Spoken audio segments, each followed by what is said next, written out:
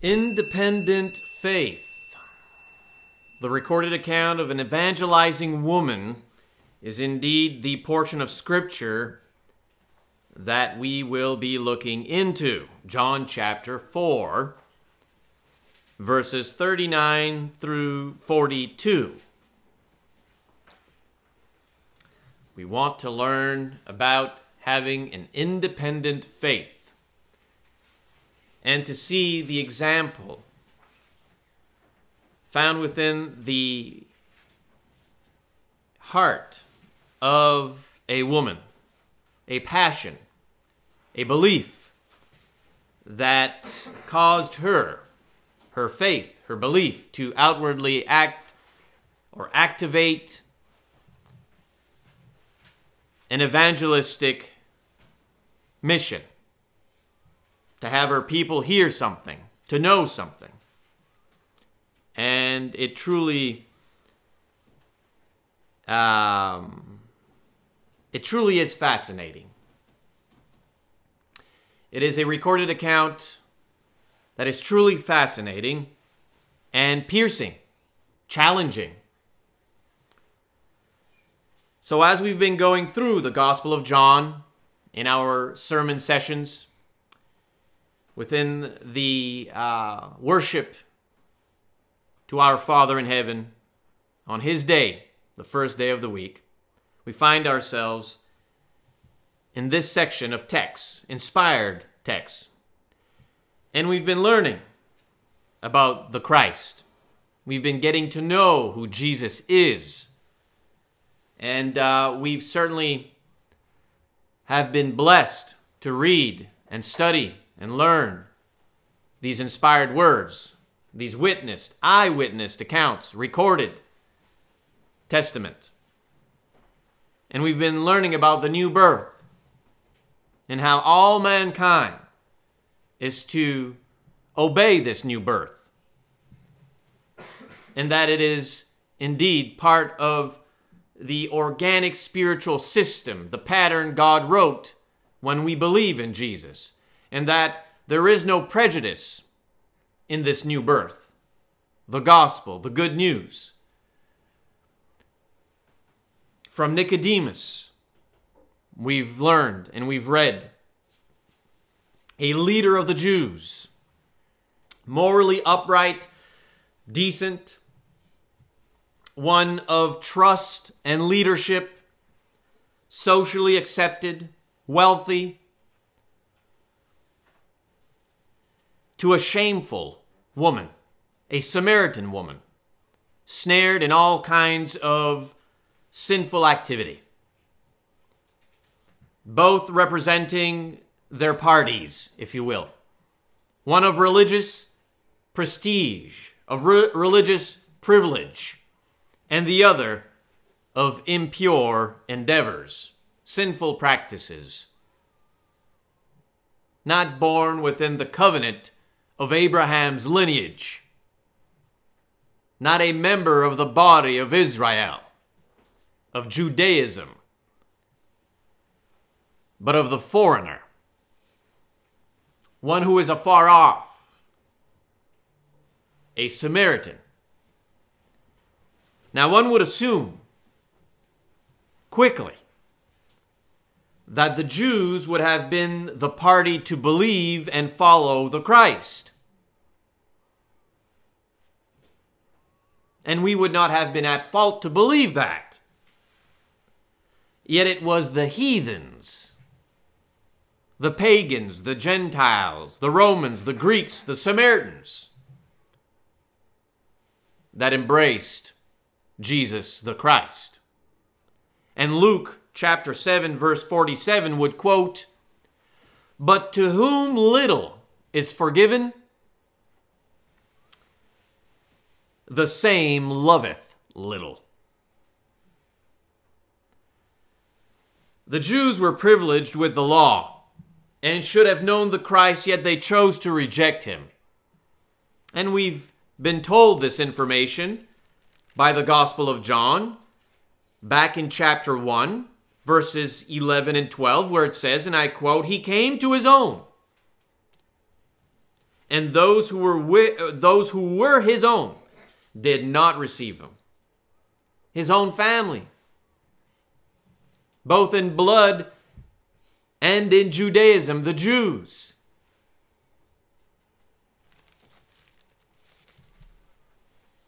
They had become self-righteous hypocrites, bullies. So certain of their scholarly knowledge of the Bible that they're in their corrupt and selfish minds, they could have never been wrong. For being wrong takes humility. And they'd lose their preeminence among them if ever they decided to become poor in spirit, as Jesus proclaimed in Matthew chapter 5, verse 3. They had everything available to embrace the man Jesus, the Christ. Yet his own, the text would say, did not receive him. But these foreigners, these non-Jews, did indeed believe in him. And all of this sets platform to the text, the portion of text we are going to be reading from verse 39 to verse 42. And of course, Jesus recognized the neglect, the denial from his own people.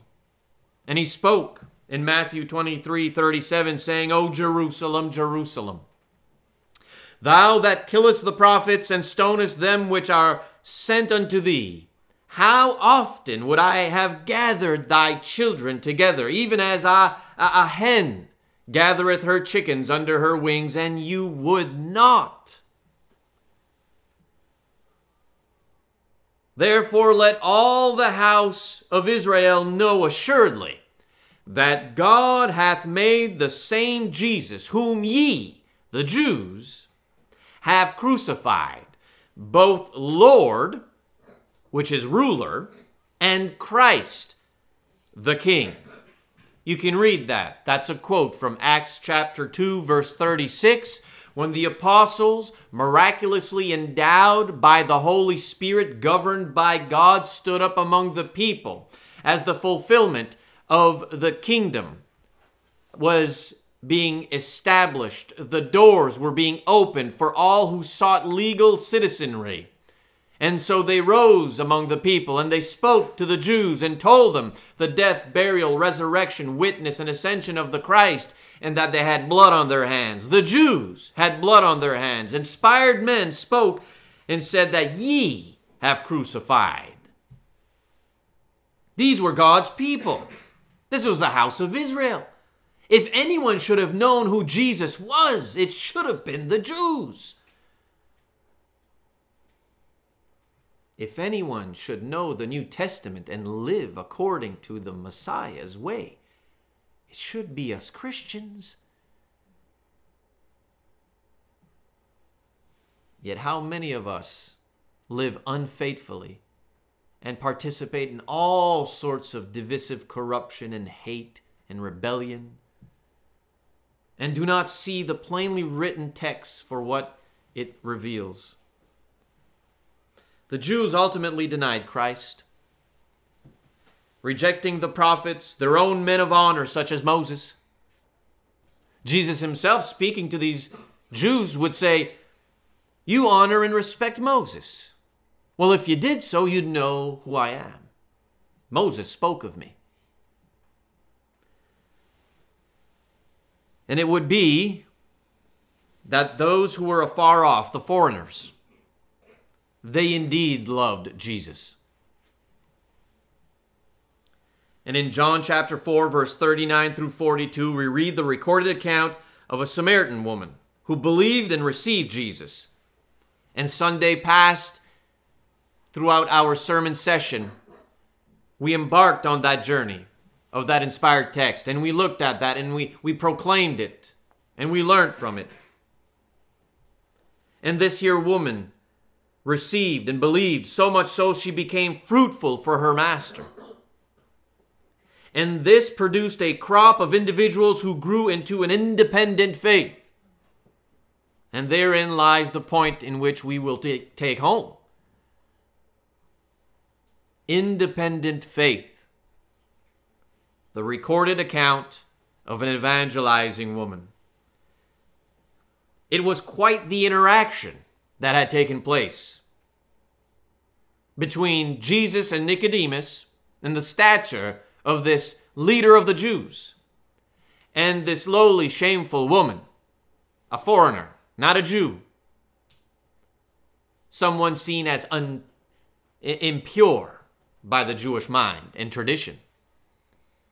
And the interaction between this woman and how her sins were transparent before our Lord and Master, and yet still, he did not deter from the mission, which is to be the Savior of the world.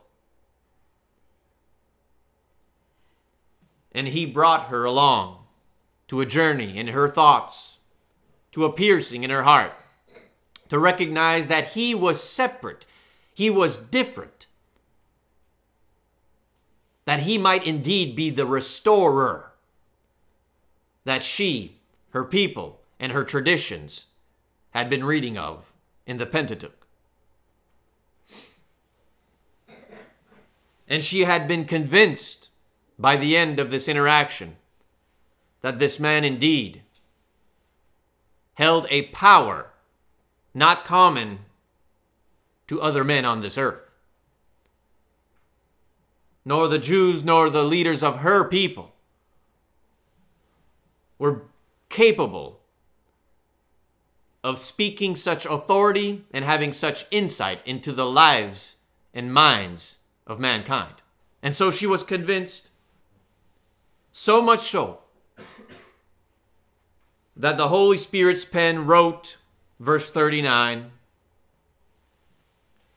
"From that city, many of the Samaritans believed in Jesus." Why? The text says, because of the word of the woman who testified. How did they become believers in Jesus? Because of the word she, this Samaritan woman, a woman drenched, snared in sinful lifestyle. Yet they believed in him through her. Well, it should have been Nicodemus they would have believed in Jesus. It should have been the ruler of the Jews. It should have been the Pharisees or the Sadducees or the various other sects of religious organizations during that age that would have been the vessels in which people would have believed in Jesus. But it wasn't. It was a Samaritan woman, a fornicator, participating in adultery, living a life of false worship. From that city, many of the Samaritans believed in him because of the word of the woman who testified. He, Jesus, told me, a Samaritan woman, all the things that I have done. I wonder if Jesus' disciples, while he walked on this earth and they followed Jesus, were capable of bringing so many people from a city to believe in Jesus.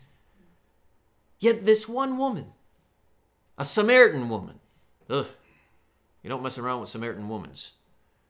No. You'll find them on St. George Street about 2 a.m. on a Saturday. That's where you find them. Through her word, many believed in Jesus. She must have spoken in such a way that governed their thoughts not to her. Because what could she offer them? She was shamed in the community. So it wasn't about her. They didn't believe because of who she was. They believed the information she was speaking about the restorer,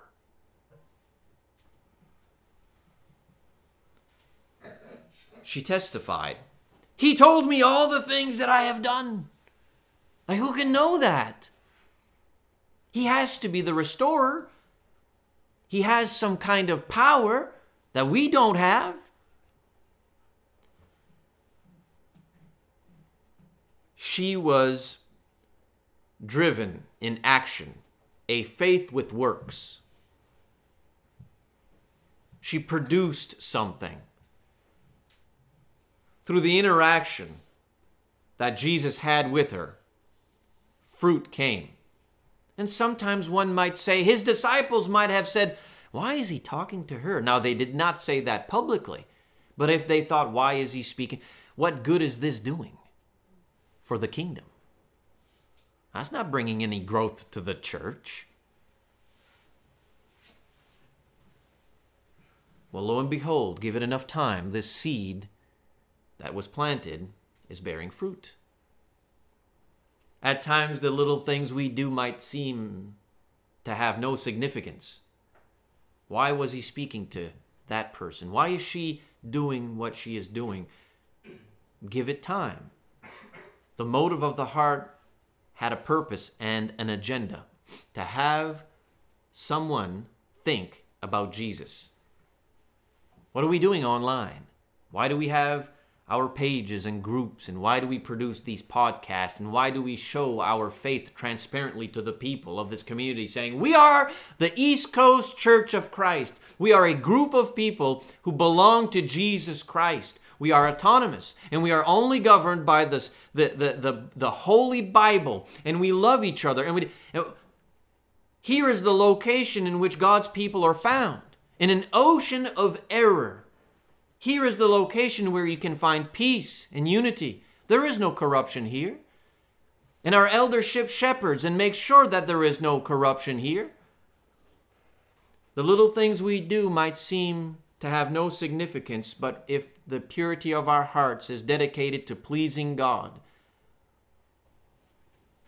just sharing the good news of our Lord and Master to this one person snared in sin, he or she might go off and tell their community, you need to hear about the East Coast Church of Christ.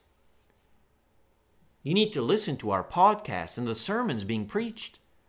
There is truth there. There is reality there. And from that, people will come to believe in Jesus Christ. So when the Samaritans came to Jesus, verse 40, they were asking him to stay with them, and he stayed there 2 days. And the information revealed from the original language would give us the idea that they were really begging him, like, we need you to stay here and talk to us. They were hanging on to every word he was saying. Like, wow, we need you to stay.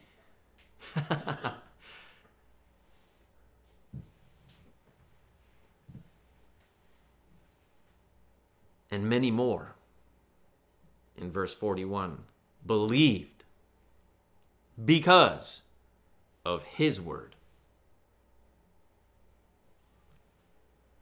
And they were saying to the woman, this is truly captivating.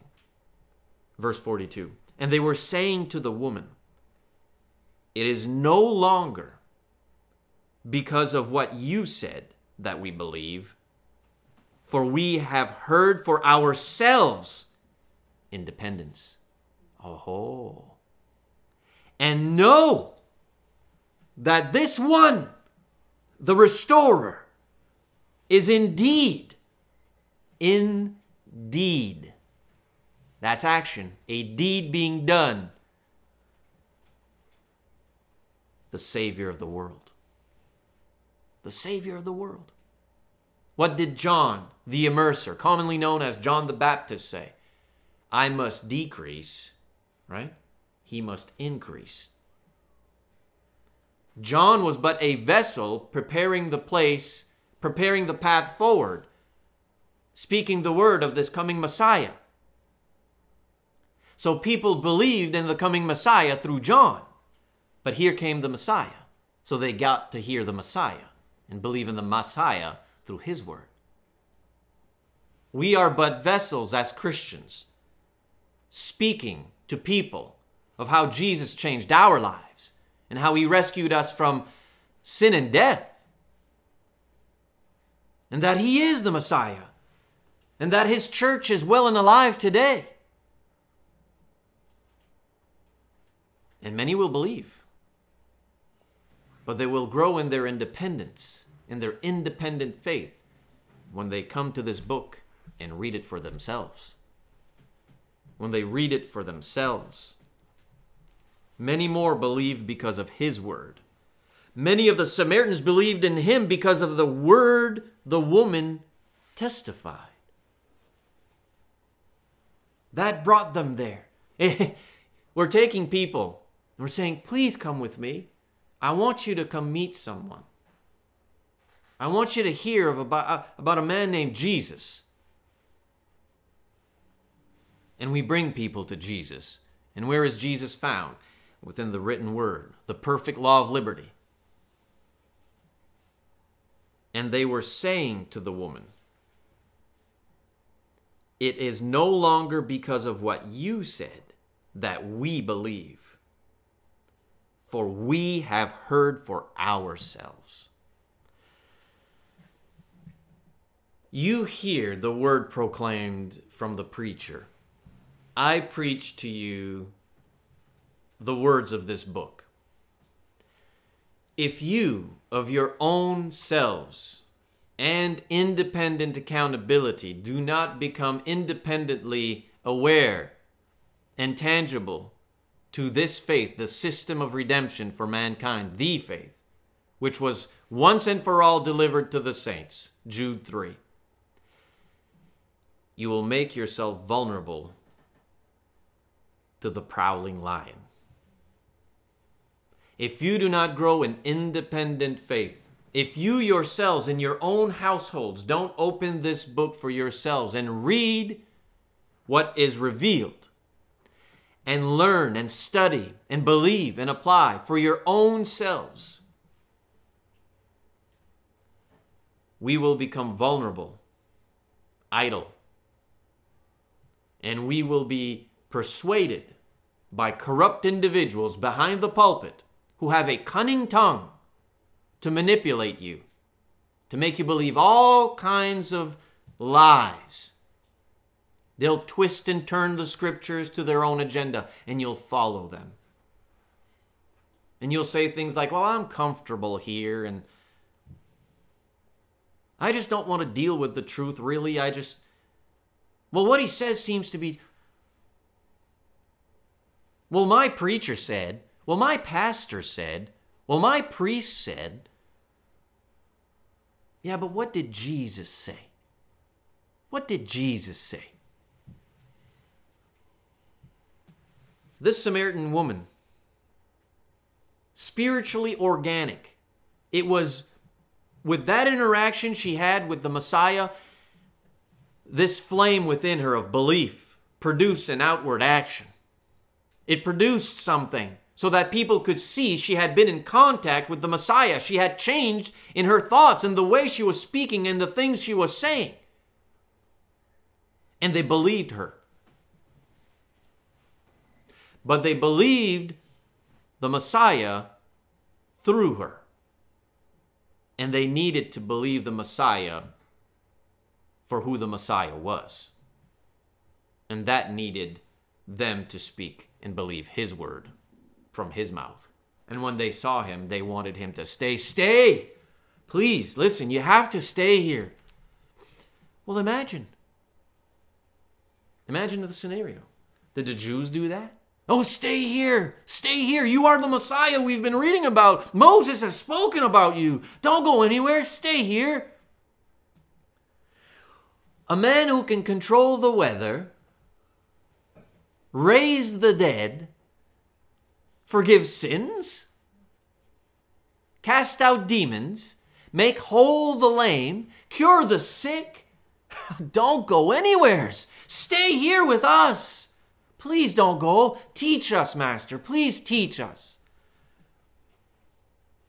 The Jews should have known. Nicodemus should have known. But who knew? This lowly, shameful, sinful, heathen woman. Shameful. We don't even want to go near her. She's corrupt. She's polluted. She's not pure. Yet she had the heart, poor in spirit, enough to believe. And not only to believe, but to proclaim and bring many to Jesus. And then when this city came to Jesus, they believed for themselves. They grew an independent faith. An independent faith is of most value because it's between you and the Word of God. You are governed by God through His Word. And so though you may love me and appreciate me and seek to hear me proclaim this Word with passion and animation, you'll be able to spot me if I begin to corrupt the text. If I begin to bring you off the beaten path. You'll be like, oh, no. Brother, no. We believe for ourselves because we've read and we've studied. You need to, in your homes, during the week, during the days, take time, separate time, and read together as a family. Read together. Look at these words. Talk about these words together. Look at this study. And so when the preacher is preaching what you've studied and what you know to be true, then the amen is found. Our preacher is sound. And he is encouraging to us because he proclaims what we've studied and what we read. And that makes us effective and fruitful because we'll go off and tell our people, our neighbors, our co-workers, our friends, those acquaintances we make in the community, and they'll want to know of this man and how the man of the Bible revealed as the Christ and the Christianity to which the author has revealed is quite different than the Christianity created in the image of men that we see here in this ocean of religion masquerading as Christianity. Men have created Christianity in their own image. We want to bring them to know the Christ revealed in the Scriptures, rightly handled. We read again, verse 39 through 42, with closing thoughts. From that city, many of the Samaritans believed in him because, why did they believe in him? Because of the word of the woman who testified. We have purpose. He told me all the things that I have done. How did Jesus change your life?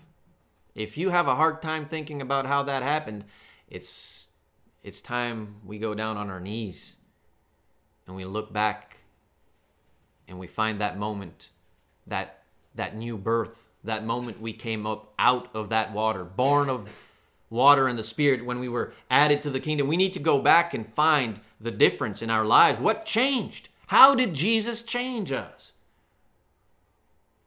Can we tell that to people? Jesus changed me.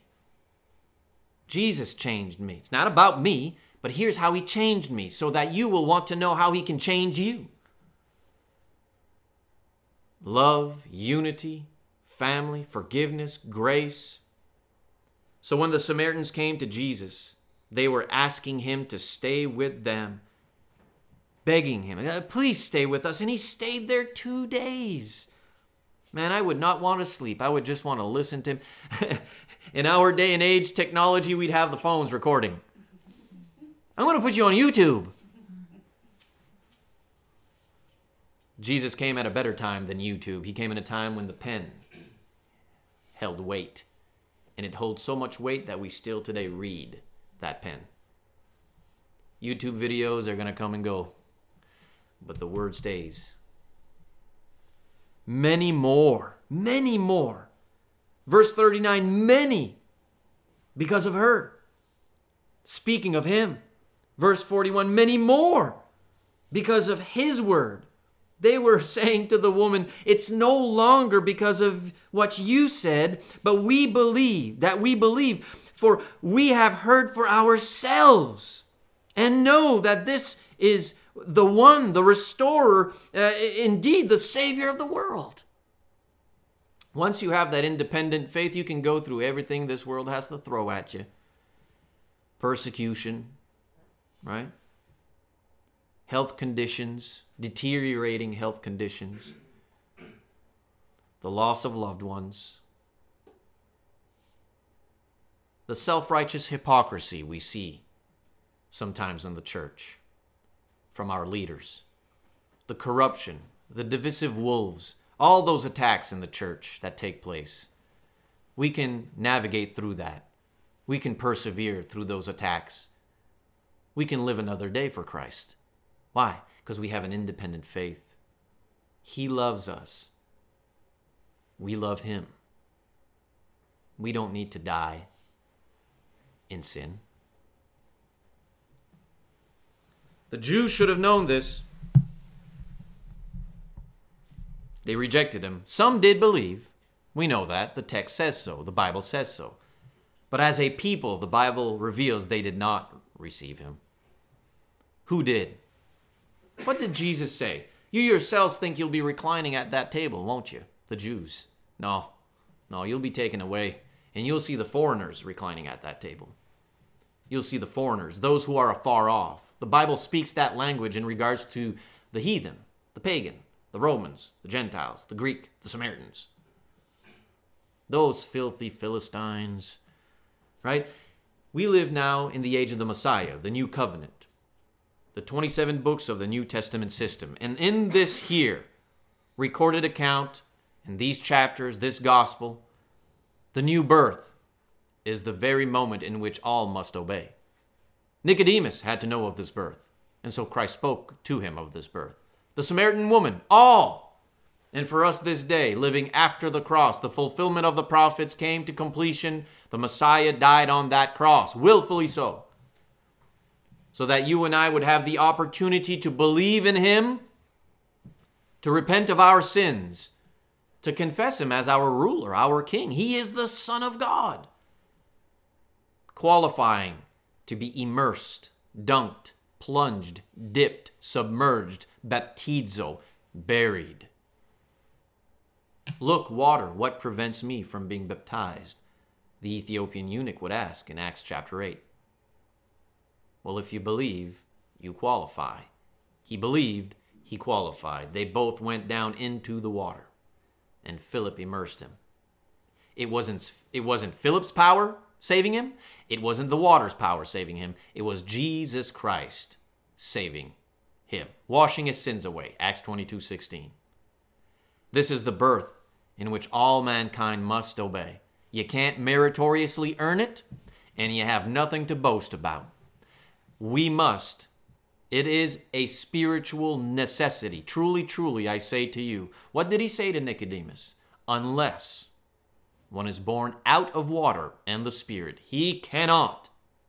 It'll never happen. You won't be a citizen of the kingdom. You won't be a member of his body. You won't be part of the family of Jesus Christ if you do not go through this new birth, born again.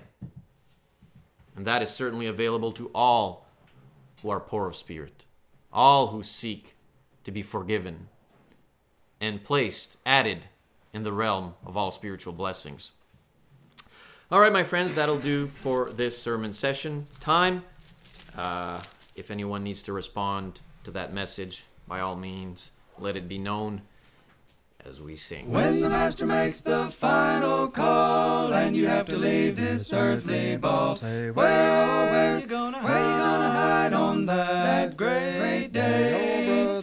Will you hear the Lord say, "Come, well done," or into the mountains will you run? Where you gonna hide on that great day? Where you gonna hide when the earthquakes rocks the world? Where you gonna hide when the sun from space is hurled? Where you gonna hide when all things have passed away? Say, where you gonna hide on that great day?